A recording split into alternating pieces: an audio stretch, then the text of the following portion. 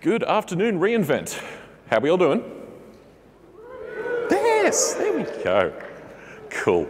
Welcome to Scaling Up to Your First 10 Million Users. My name is Brian Farnhill. I'm a solutions architect with Amazon Web Services. I'm based in Canberra, Australia. So, g'day, mate. I have Hong with me here today. Yeah, my name is Hong Pham. I'm a strategic account solution architect, and I'm based in Seattle. Excellent. So, let's get things started. One of the things I wanted to ask you guys to get a bit of a feel for who's in the room and where we're at. What are your goals around scaling? So can I get a show of hands? How many people have web applications or apps right now that have thousands of users? What about tens of thousands? A few more? Hundreds of thousands? Still going, you can see the trend here. Millions? Who's got tens of millions of users right now? Excellent. So take note of all the hands that are up and go and find them and have a chat afterwards. One of the great things about being in person at an event like this is the networking. And you don't get to 10 million users without having some interesting stories. So absolutely go and find those people. Now, in terms of scaling, luckily for me, scaling a web application is far less physically demanding than scaling up a hill or a mountain. But there we go, got a laugh. We need to figure out where we're going to start. And being technical people as we do, when we need to figure something out, we start with the search engine. So let's go to our favorite search engine. We punch in scaling on AWS. Now, what's turned up there is just some light bedtime readings, 66 million results. And every single one of them starts with AWS autoscaling. Now, this is not actually where I want to start with you guys today. Because if autoscaling was the one-size-fits-all solution, I would say, thank you for coming, and we can all go have an hour back in our day. But if we sort of look at the broader set of options we have within AWS, there are so many different things we can do to help scale different parts of your application that there really is so many options to pick from that autoscaling is maybe not where we want to start. So if that's not where we're going to begin, where do we actually start? So there are a few points that I sort of like to lay out before we dive into the depths of scaling. And one of them is around understanding what the AWS global infrastructure looks like. So as of today, we are 22 geographic regions. Within those regions, there is a total of 69 availability zones. And as I found out an hour before we came on stage here, that 187 points of presence is now actually 199. We tend to keep changing things rapidly. And so what that equates to is a really great platform for you to spread out across the globe and leverage that to scale your applications. Now, if you haven't already seen this particular map, if you go to infrastructure.aws, it's an interactive map that you can sort of click your way around and drag and have a look at where all of our infrastructure is and how it's all connected from a networking perspective. So it's good background to have before we start making decisions about how we're going to start scaling. The second thing I like to start with as well is talking to the breadth of services. Now, the reason this is important from a scaling perspective comes back to the old adage that if all you have is a hammer, everything looks like a nail. But fortunately with AWS, we've got a lot of different types of hammers. So that means I can pick the appropriate services to be able to scale my application in ways that make sense to me. So having that breadth of over 170 services means that I can cherry pick out the right pieces for the right components of my architecture. Now, in terms of leveraging those services, if we take a sort of building blocks style approach to them, one of the things you'll see is that there's some key differences between how different groups of services operate, and I've called them out here. The services on the left of the slide in the blue there are ones that are highly scalable, highly available, and fault tolerant by default. So AWS build them and operate them to be like that for you so that you can just consume the service as you need it and don't have to spend time worrying about how to keep it highly available. We will do that for you. So in that category are things like CloudFront, Route 53, SNS and SQS, our Elastic File System, our load balancers. There's a whole lot more that we couldn't fit on this slide, but they're just some examples. Now, on the right are services that can be highly scalable and highly available with the right architecture. So what that means is if I'm looking at an application that runs on EC2, I need to make sure that I architect it to run across multiple availability zones so that I can have that resiliency built into my application. Now, this is not to say that one set of services is inherently right or wrong. You can pick the one that makes sense for the type of application you're doing, but you just need to be aware of some of those differences in terms of how you're going to architect. Now, when we want to set off on a journey of scaling, there are things we want to consider up front. And discussions I have with my customers will typically go along the lines of, we need to come up with the world's most magnificent architecture before we start cracking out a line of code. And that's not necessarily the approach we want to take. I like to refer to this quote from Jeff Bezos. Many decisions are reversible two-way doors. So what this means is that if I make a decision to architect a particular way, more often than not, I'm not necessarily going to be locking myself into that particular architecture. I can try something, experiment. If it works, great. If it fails, I can fail fast and then move into a different service or a different way of architecting and learn from everything that I'm doing as I operate my app. So keep that two-way door decision in your head when you start planning out your architectures, because the more data I've got from running an app, the more data I can use in how I architect it to be better and scale more. So taking that approach, we come up with a bit of a flywheel that looks something like this. We begin by building our application. And once I've built it, we start operating it for a little while. I want to be able to take measurements. How long is it taking particular components to load? How is my database performing? What's the response time to my end users? You need to be able to measure your app to be able to identify where any bottlenecks are. Once you've identified bottlenecks and you start to learn from that telemetry, we can figure out, okay, well, I can see that I've got a particularly poorly performing database query. What do I want to do about that? Do I want to fix the query? Do I want to change the database size? Do I want to add some caching? There's lots of different options, but that takes me back into the build phase. So I make my improvements, and then we go and repeat the cycle. We measure, we learn, we build again. There are also some other guiding tenets that I'd like to call out as being across this entire slide deck. The first one is around identifying and avoiding undifferentiated heavy lifting. So these are the things that you need to do to keep the lights on, but don't necessarily add a lot of value to your application. So things like patching database servers and keeping them highly available, for example. I could leverage Amazon RDS for that and save myself some time. The other term that goes along with the undifferentiated heavy lifting is the term yak shaving. And for anyone who hasn't heard yak shaving before, in its simplest definition, it's adding complexity to an otherwise simple task. So, for example, and developers hit this quite often, and I put myself in this category. I've been guilty of this multiple times in my career, where you set off with a goal in mind. Like, I need to fix the performance of this particular page. So I get in, I start coding, and I'm like, hey, there's a problem over here. Let me get that one too. And there's another one, and you sort of start diving deeper and deeper and deeper until one day you're just hanging out and bzzz. Hey Brian, what you doing? Bzzz. I'm shaving this yak. Bzzz. Why? It's a really good question. Yeah, okay. So being able to recognize when you're down the loophole and you're yak shaving and say, you know what, maybe I need to reevaluate how I'm trying to solve this particular problem. That's something we like to keep in mind. The second one is around serverless versus things that you manage yourself. So back to the previous slide there where we had the blue and the red services, keeping in mind what selecting either of those means in terms of operations and how I maintain and how I scale is something you want to have in the back of your head. And one other call out that we've got here as well is security first. Now, security is our top priority at AWS, and we want that to be your top priority for your customers as well. So making sure as you scale, you implement the right security services to be able to go and do the things that you need to do. So you've probably heard the phrase, it's always day one at Amazon. What better place to start on our scaling journey than day one? So let's say I've got an app and I've got more than one user using my app. I might have an architecture that looks a little bit like this. I've got Route 53 providing DNS. I've got an elastic IP address sitting in front of an EC2 instance. I'm running a web application there for argument's sake.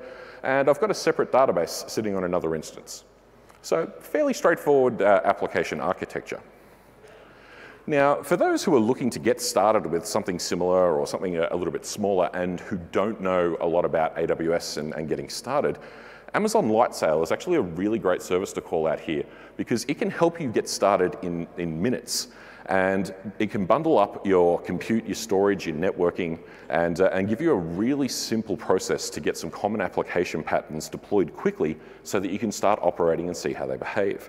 Once you decide you've outgrown Lightsail, then you can take those resources and start managing them yourself and move forward with the rest of the AWS stack. So it's a great place to start. But where I want to focus first is around the database options.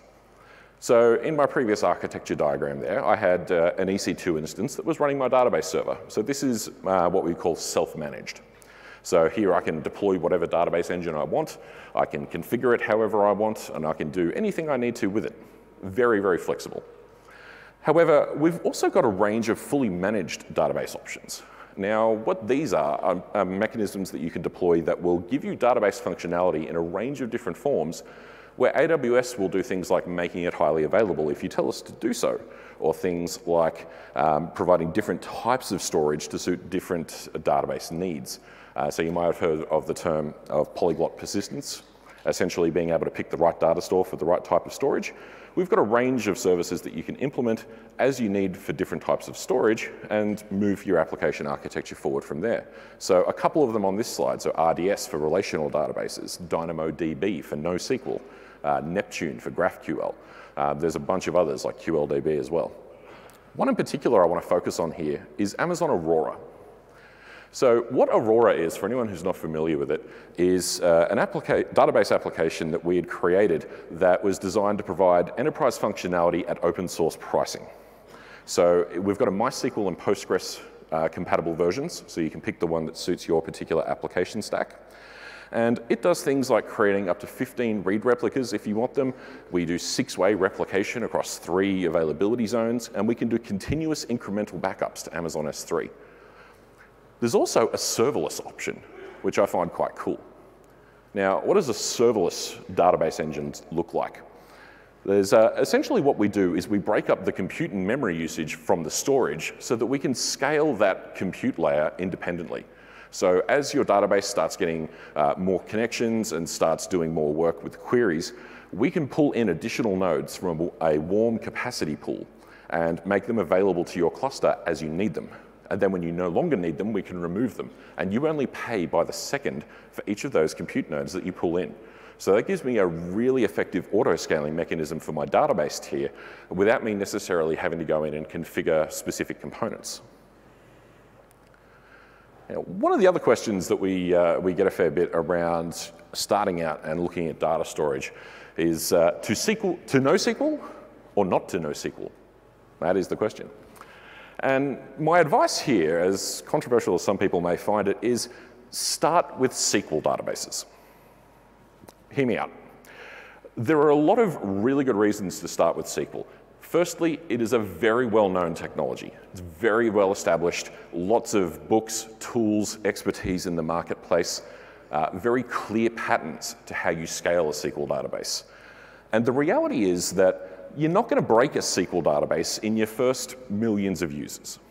Like, you're really, really not. Unless you're doing something super peculiar. So if you've got massive amounts of data, then you might want to be looking at NoSQL, but chances are you'll probably still have a SQL database somewhere in your stack and other elements of in NoSQL. Now, some of you in the audience might be here thinking, hey, hold up, Brian, hold up. You said unless you've got massive amounts of data. Aha, we've got massive data. Let me quantify that for you a little more. If you're generating more than 5 terabytes of data in your first year, and you've got an incredibly data-sensitive workload, then okay, you might need NoSQL. There are some other use cases that you might want to look at there as well. Things where you need super low latency, scenarios where you need to be recording thousands of records per second, where you've got highly non-relational data, or where you need a schemaless construct. And I'd like to emphasize, need a schemaless construct. It does not equal my developer thinks it's easier to write code in a schemaless construct. Other things that you'll want to start looking at as you scale up past your first 1 or 2 users is how you identify those users and looking at the sign-in experience. Now let me ask you this question. When was the last time any of you signed up for a new app or service and you decided to go and tell one of your friends about it, and the conversation went like this? Hey dude, you've got to check out this new app I've just signed up for. The sign up form was fantastic. It's the most amazing experience ever, and it is the coolest thing. What does the app do? I don't know, but look at the sign-in experience. We don't talk about this because it's just expected that apps these days have the ability to sign in and reset passwords and do multi-factor authentication.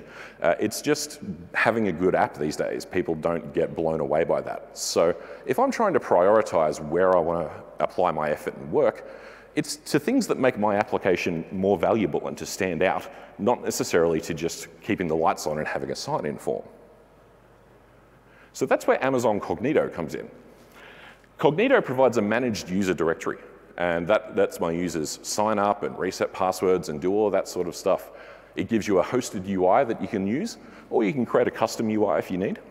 And you can federate out to a bunch of different sources like Google, Facebook, Amazon, or any OpenID Connect or SAML provider, which makes it very, very easy to provide a broad range of sign-in experiences to your users without you necessarily having to code up each one individually. You can then take those credentials and exchange them for AWS credentials, and you're off and running against your application. So again, this is another one of these services that scales for you. I don't need to worry about the load that gets generated by that hosted UI, because that's put somewhere else for me away from my application, and I can just get the tokens back. So Cognito makes a really great way to get going quickly with the basics of user authentication without me needing to worry about how it's going to scale beyond my millions of users. All right, so let's say my application's slowly starting to get a little bit more successful and we start creeping past the 100 users mark. Now, I might make a couple of basic changes to my architecture here. I've put an RDS instance in instead of that managed database instance I had, and I might be using Cognito there on the application layer. So life is good, and now I've got a little bit of time on my hands to start looking at what comes next. So let's say, take it up to 1,000 users. What does this look like?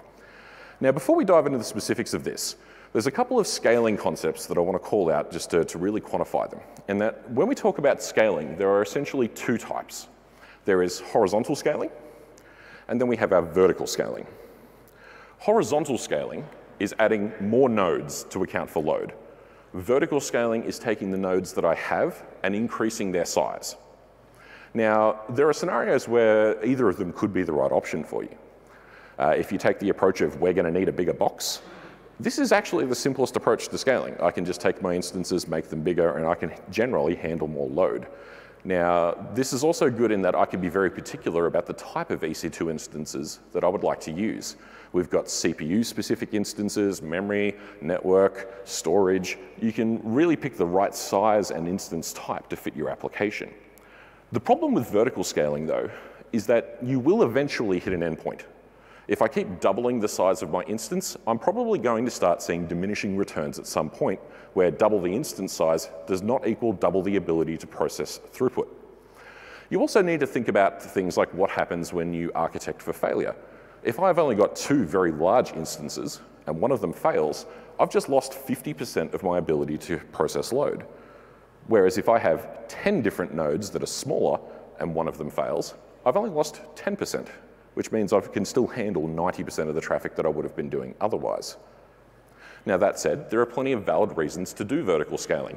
One that I see in a lot of my customers is usually licensing. Right? We've only got licenses for X number of servers, so horizontal scaling is not an option. So again, pick the fit that's right for your application. So let's add a little bit of horizontal scaling to our architecture. I've added a secondary instance on my RDS, and that gets handled for me. So I don't need to worry about how that fails over or how that works, which is great news for me. I've added an extra web instance, and so now I've come up with the concept of, okay, how do I load balance across those? If I was in an on-premises world, what I would need to do would be put a load balancer in, configure it, and then make sure that it can scale and be highly available, and have to spend some time managing that. So that's more overhead for me. What we've got in AWS, though, is we have a range of different managed load balancer services that you can pick based on your application's needs. Now, on the edge there, we have the classic load balancer. So this is our legacy load balancer that's been around for quite some time. The other two, the application load balancer and the network load balancer, These are our current generation load balancers. So the NLB is a layer 3 device. The application load balancer is a layer 7. And typically speaking, we talk to customers about starting with the ALB until you can find a reason that you don't fit the needs, don't fit the use case of the ALB. So things you get out of it, it's highly available and managed for you. You just configure what it needs to do in terms of forwarding requests, and you're off and running. We can do content-based routing, so route based on paths or headers or other parameters to send things to different locations, which is great. We have things for session affinity, health checks, HTTP2 and WebSockets. So there's a bunch of great functionality you get out of that ALB, and you don't need to worry about how it scales and how it stays available. AWS will manage that for you. So let's keep going. Let's go past 10,000 users. So I'm scaling horizontally here. I've added a lot of instances. And you might notice here that what you're seeing is the database tier is still only 2 servers. So one of the things we can do to scale RDS horizontally is to leverage the concept of read replicas. So what I'm doing here is that any connections that are read-only, so just displaying data back to my users as opposed to committing new content to the database, I can leverage a connection there that will go to one of the read replicas as opposed to my primary. Now, what this means from a scaling perspective is my primary database server is now handling less requests, which means it can handle more write requests, and I start scaling like that. So if you think back to Aurora that I mentioned earlier, it can have up to 15 read replicas, which gives me a really great horizontal scaling mechanism for my database tier. Once we hit this point in the game, though, this is where I want to start looking at how do I start shifting some load around? Right? How do I take load off my web servers and put it somewhere else? One of the really easy models that I talk to a lot of my customers about is being able to leverage Amazon CloudFront and Amazon S3 for static content. So Amazon S3, if you haven't heard of it, it's one of our oldest services, is an object-based store. So you can store files and content in there, and it's infinitely scalable. Objects can be up to 5 terabytes in size. We have options for encryption at rest and encryption at transit. And it's really great for static website assets. So if you think about like your JavaScript files, your CSS, your images, things that don't require a database lookup of some sort to be able to return, I can store all of those in an S3 bucket and then make those available via CloudFront to my users. So CloudFront is our content delivery network, up to 199 points of presence. And essentially, this can help us lower the amount of load that hits my origin, so my web servers in this particular case. Now, we can do streaming video, we can do custom SSL certificates using Certificate Manager, and the really cool thing here is we can actually use CloudFront for dynamic content as well as static. I can create a TTL, a time to live, as low as 0 seconds, which says I don't want to cache content in CloudFront, but I do want to use CloudFront's global network to accelerate how my users can come in and get to my application to get to that dynamic content, creating an overall better user experience. So when we start looking at the orders of magnitude of improvement we see, when we start with no CDN and we go to having a CDN for static content versus then adding the CDN for dynamic content, we can really start fine-tuning how that's going to behave. It also might make sense to look at how we cache dynamic content in CloudFront. For example, if I've got search results and I can store those based on a query string, I can tell CloudFront to cache those independent pages based on the query string alone. So that way I can still cache elements of my site without necessarily having to worry about the fact that some of those calls need to be dynamic. So we've started shifting some load around. Let's shift a little bit more load around. So what I've added in now is some cache nodes hanging off those web instances. So this is for being able to cache database responses. If we take a typical SQL query, it might take in the order of magnitude of hundreds of milliseconds to maybe seconds to run if it's a big query. And I don't necessarily want to have to take that time on every single page request. The quicker I can get it back out, the quicker my users get it. And if I can take some of the load off RDS at the same time, that means my database server can handle more requests of other things. So this is where Elasticache comes in. So Elasticache is a managed Memcached or Redis cluster. You pick the particular engine that you'd like to work with, and you can start at a single node and you can scale up to multiple nodes across multiple availability zones to have a highly available, managed in-memory cluster. Now what this means is I can store the results of a database query and it'll be stored in memory in that cluster so that it will be returned typically in single-digit milliseconds, which means my web server gets its data much quicker, can get my content to my users quicker, and I'm having to hit the database less, which frees it up from a compute perspective to handle other things. So let's shift even more load around. Right? We're just ripping requests out of this web server left, right, and center. What I'm adding now is DynamoDB. So as I mentioned earlier, you're going to want to look at NoSQL at some point in your scaling journey. But SQL is still a part of what I've got here, so I'm not ditching RDS altogether. What I'm doing is I'm looking at how my data looks and what makes sense to put into Dynamo and what makes sense to leave in RDS. So where I have schemaless data or non-relational data or things that are like metadata, they're a really good story to put those into DynamoDB. And then I can scale that independently while freeing up RDS to do more things. So DynamoDB is our managed NoSQL option. You can pay for provisioned throughput, or you can have it in on-demand mode if you're unsure about your load. We've got an auto-scaling option in there on Dynamo as well, so we can scale up and down in terms of your read and write units. Dynamo is built to give you fast, predictable performance, even at very large scales. Like I said, thousands of records per second is bread and butter for Dynamo. We can store JSON objects and filter based off JSON attributes. There's streams and triggers for being able to integrate with other AWS services around you, which makes it a really great place to store data and then be able to connect off to other AWS sources to do background processing or analytics or any of those sorts of things. So now that we've been through all of that, our web tier is a lot lighter. And now that it's a lot lighter, this is the point where I'd like to take you back to the start of the presentation and our old friend auto-scaling. And for that, I'm going to hand over to Hong to take you through the rest. Thank you, Brian. So as you have done a lot of work to evolve your architecture, this is probably the right time to talk about how to optimize your compute resource. And to do that, we're going to look at auto-scaling. So this is a typical weekly traffic to Amazon.com website. During the day, you can see the traffic increasing, and it dropped out at nighttime. So when we provision capacity, we want to provision at peak. That means we want to create ahead of time capacity that can support the busiest time of the day. But not every week is the same, and not every day is the same. If you look at the last week of November, the last 2 days on Thanksgiving and Cyber Monday is super busy, traffic shoot up dramatically. So if you follow in traditional way of provision capacity, that means you have to add capacity that can support the most busiest day of the month. But if you think about it, only 24% of your capacity actually in used. And the rest, 76%, will be there sitting idle and not delivering value for your business. And that's not what you want to do.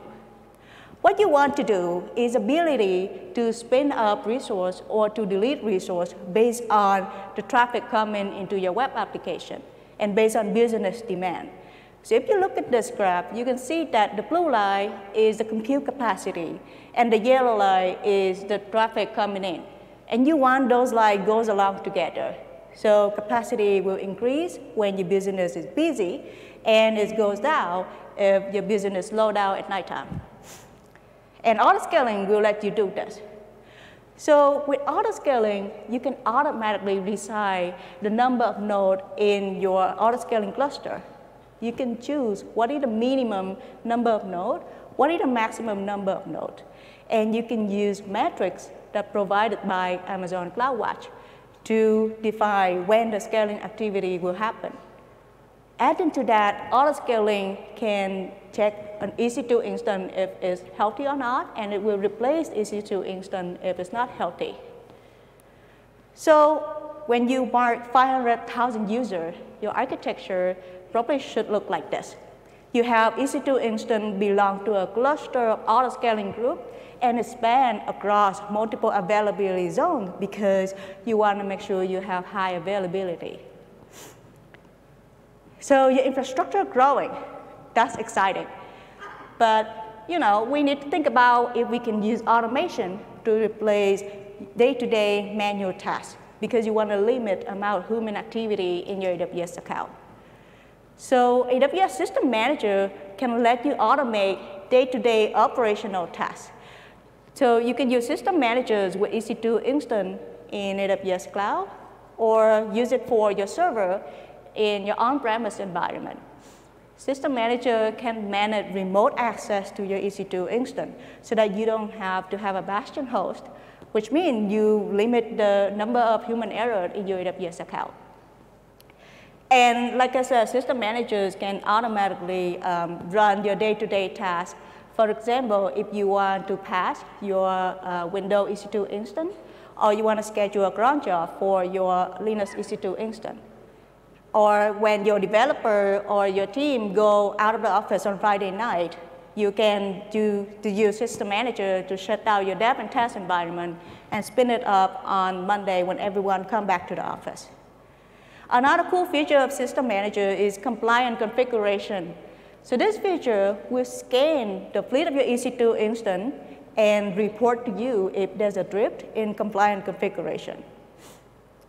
Now, when you want to store secret, let's say database password or API key, using System Manager Parameter Store will help you secure those secrets. And all of these offer with reasonable price. So how about infrastructure automation? Well, AWS offers a wide range of options for you to automate your infrastructure. You can get started by using AWS CLI or SDK to interact with the endpoint of AWS services. And this way, you have controllable method to define the automation. Or on the other hand, you can choose to use managed service offered by AWS to manage your environment. If you use your Chef cookbook or recipe, then you can use Opsworks to create a stack. And that stack will have multiple layers, including your load balancer, your EC2 instance, or your auto-scaling group. If you're not using Chef, there's another service for you to have a managed environment. And this service is Elastic Beanstalk. So Elastic Beanstalk can create an environment for you with load balancer, EC2, auto-scaling, and all you need to do is upload your application code. So we talk about removing the undifferentiated work right here. So you don't need to manage or run your infrastructure because you can have these servers manage the infrastructure for you. So for developers who love container, there's so many ways for you to run and orchestrate your container application on AWS. You can get started quickly with Amazon ECS. And Amazon ECS can create container placed on the EC2 cluster that you define. For developers already love Kubernetes, you can use Amazon Elastic Kubernetes Service. It will manage the control plane for you. And very recently, EKS announced that it will manage the worker node for you as well. So here you go, it's a win-win situation. So for people who really love serverless, you don't want to manage your EC2 instance, and you love container, think about how you can use Fargate to help you in day-to-day managing your container application. So Fargate will let you place the container and manage the container for you, and you don't have to manage the infrastructure. As you use more and more service, automation is the key. And using infrastructure as code, you can define how your environment will look like by a piece of code.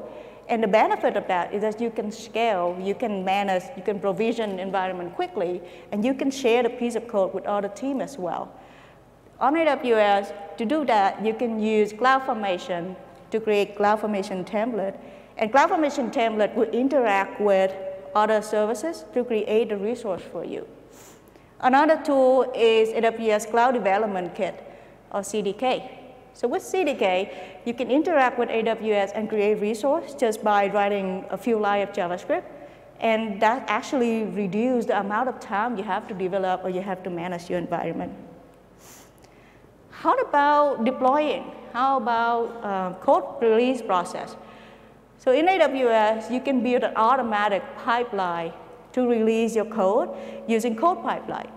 So you can get started with having a developer workstation on Cloud9. Your developer can log in and start writing code, check the code to code commit within a private repo. And when the code and code commit, it can trigger a build that runs and managed by code build. After it's done multiple types of tests that you can define, then you can choose to have code deploy to deploy the new version or new artifact to the cluster of your EC2 instance. You can create this pipeline manually, or you can use CloudFormation, or you can get started quickly by using CodeStar. So with CodeStar, when you create a project, those managed servers will be created for you, and you can share the projects with other team or other member of your team and quickly develop. Now, automation needs to go hand in hand with having visibility. That means you need to have a strategy for monitoring and logging. So when you implement monitoring and logging, think about what is the purpose, right? Is it for security audit? Is it for gaining visibility, for resource utilization? Or you just want to know what is the customer experience from your website or your application? There's multiple ways to get metrics and logs. The first one, of course, you want to look at is the host level metric, right? Such as CPU utilization, such as network in and out. However, to gain more insight, you can start using aggregate level metric. Instead of looking just one EC2 utilization for one instance, you can combine the utilization metric of many EC2 instances. And you can use statistical threshold to have insight what is the common and uncommon behavior. For example, when you say P90 of your EC2 instance CPU utilization is 70%, that means 90% of your EC2 instance have utilization 70% most of the time, or less than 70%. And the rest 10% are the bad one. That means it have CPU utilization more than 70%. So using statistical threshold, you understand these are the normal behavior and these are the behavior that I need to act on. And adding to that, you want to understand what is customer experience. To do that, you can implement metrics for your website, your application related to customer experience. Let's say you look at the latency, how long it takes for the customer to load the website, or how many 404 errors that in the average the customer will have when they hit your site. And besides metric, you also need to collect log and analyze log. Have a strategy for central login location, right? You stream log from CloudTrail, or you stream log from GuardDuty to collect and analyze the log. Also, using Amazon CloudWatch log, you have ability to collect logs and analyze the log and act on it as well. So CloudWatch is a service that provides monitoring and logging. With CloudWatch, you have multiple ability to alarm or to raise notification for your team. One of the features that Amazon CloudWatch allows is Amazon CloudWatch anomaly detection. So it uses machine learning to look at a specific metric and see if there's any abnormal behavior in that metric. And if that is the case, it will generate a CloudWatch alarm and it will send you notification. So another feature of CloudWatch is CloudWatch Log Insight. This feature lets you use SQL statement to analyze your log, and it can visualize the results so that you can understand the data. So we have gone this far. We implement automation. We implement monitoring and logging. What else can we do, right? You may be asking. So let's look at how we can optimize your application layer. So far, we have talked about monolithic architecture. That means every feature and functionality is combined in one application. That means you have the front end, the business logic, and the data access combined in one application. So how can we improve this? To do that, let's look at SOA. And let's do a little bit of research on what is SOA, right? So if you do some research, you can see that there's so many results related to SOA. This is not what we want to start. And this is where we want to start. So service-oriented architecture, that's what we want to talk about. So service-oriented architecture means that you break down your monolithic architecture into multiple tiers, and you treat them separately. So in this case, you have the presentation tier, you have the business tier that have multiple services working together, and you have the data access tier. And these are totally separate. So why are we doing that? We breaking them down because we want to treat each tier separately, individually, so that we can scale them. And using this architecture, you have the flexibility and the scalability for your whole environment. So let's look at one example. You have an application load balancer in front of your cluster of EC2 instance, and your application running on EC2 instance just fine.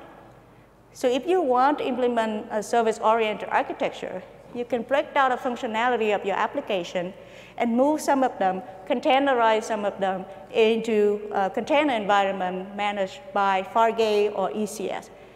And then you figure out some of the features are very lightweight, and you can move them into Lambda. So AWS Lambda is a service managed by AWS for function as code. You only write a piece of code, you upload it into Lambda, and it will run the code for you. You don't have to manage the environment. And if you look at this diagram, all of these three services, EC2, Fargate, and Lambda, can be invoked by application load balancer.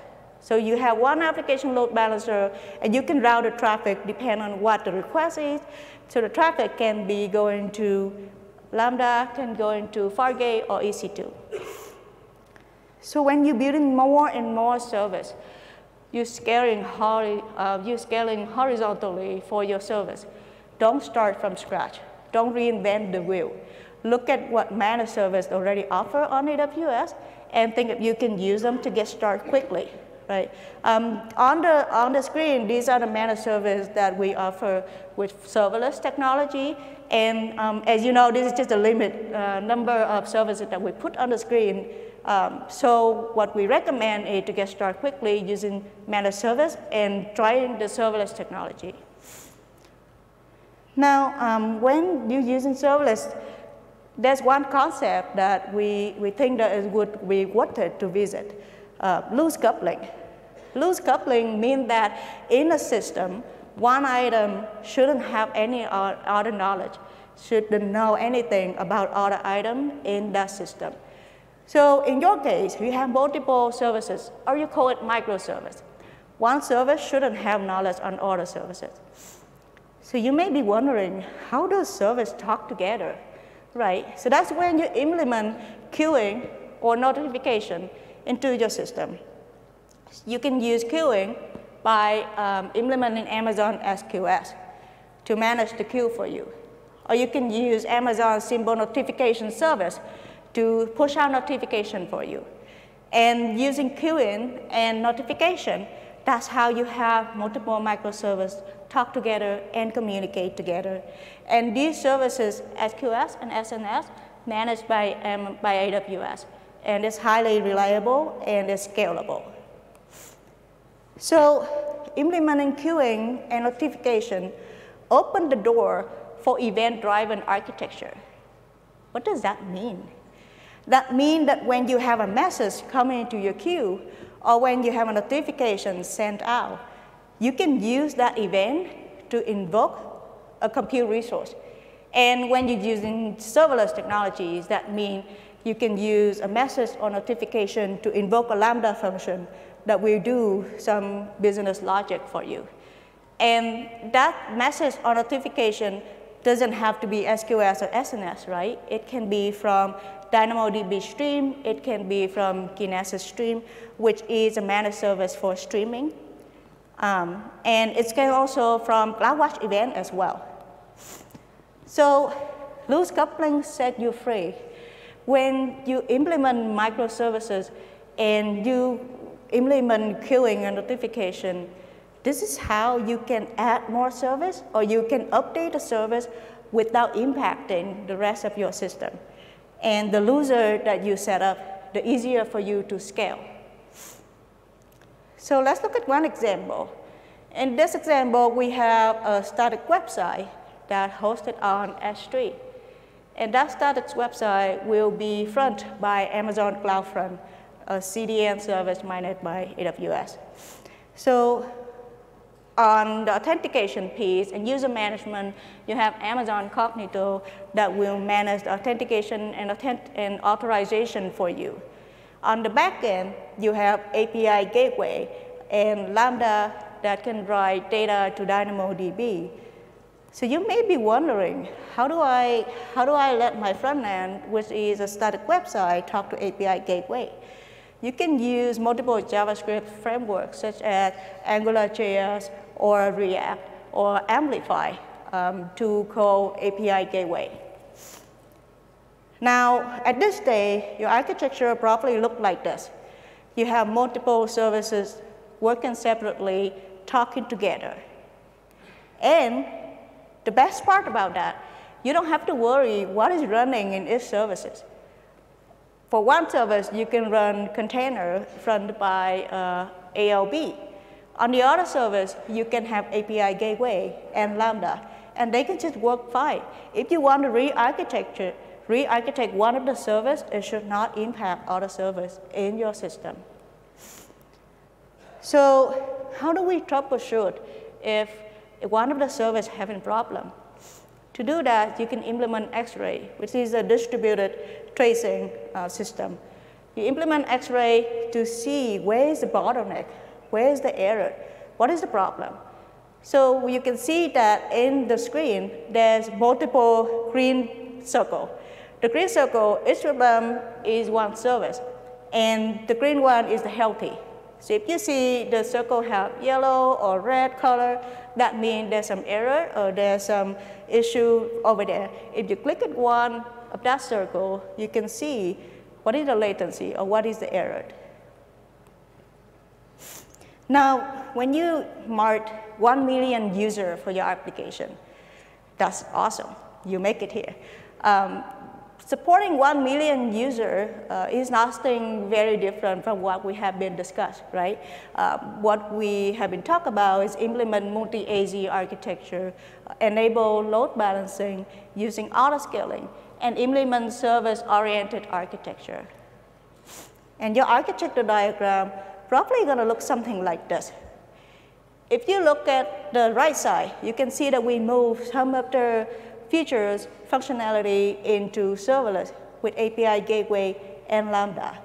And then we break down our web tier into a worker node auto-scaling group, or a web application auto-scaling group, or an application level auto-scaling group.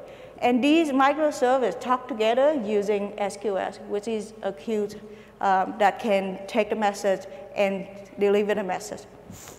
So the next big step would be 5 million to 10 million users. And if you already implement SOA, if you already implement auto-scaling, it shouldn't be a problem on scaling your infrastructure. However, you may run into a database issue, right? So when you need to scale your database, there are a few options to do that. The very first option is to do federation. That means you split your one database into multiple database clusters based on the functionality. So let's say you're going to use one single database cluster for the user, another database cluster for product, for example. So this method is convenient to start. However, you can run into the problem that one of the database clusters are out of hardware, right? So it's getting big and big that to the point you need to scale that database cluster in different way. So the second way to scale your database cluster is to do sharding. That means You have to implement a lot of logic in your application level to decide how to write or how to read from multiple database clusters that have the same schema. And with this option, it requires a lot of work from your application layer, but then you can scale horizontally. You can add as many clusters as you like. It does require some sophistication in the operation aspect. And the last option is to move some of the features to different type of database. So this option kind of like federation somehow. You figure out if one table doesn't need to be SQL, and you can move that table into DynamoDB, which is NoSQL. With this option, you have the flexibility of choosing the feature and functionality that can be scaled in different kind of technologies, such as NoSQL or GraphQL. So for now, we have gone through a lot of suggestions. I think we will hand over to Brian for recap on what we have been talking about. Thanks, Hong. So let's take the last 50 minutes and compress it down into 3. To wrap up, some of the take-home points that we'd really like you guys to stick in your heads as you walk away from this session. Leverage multiple availability zones.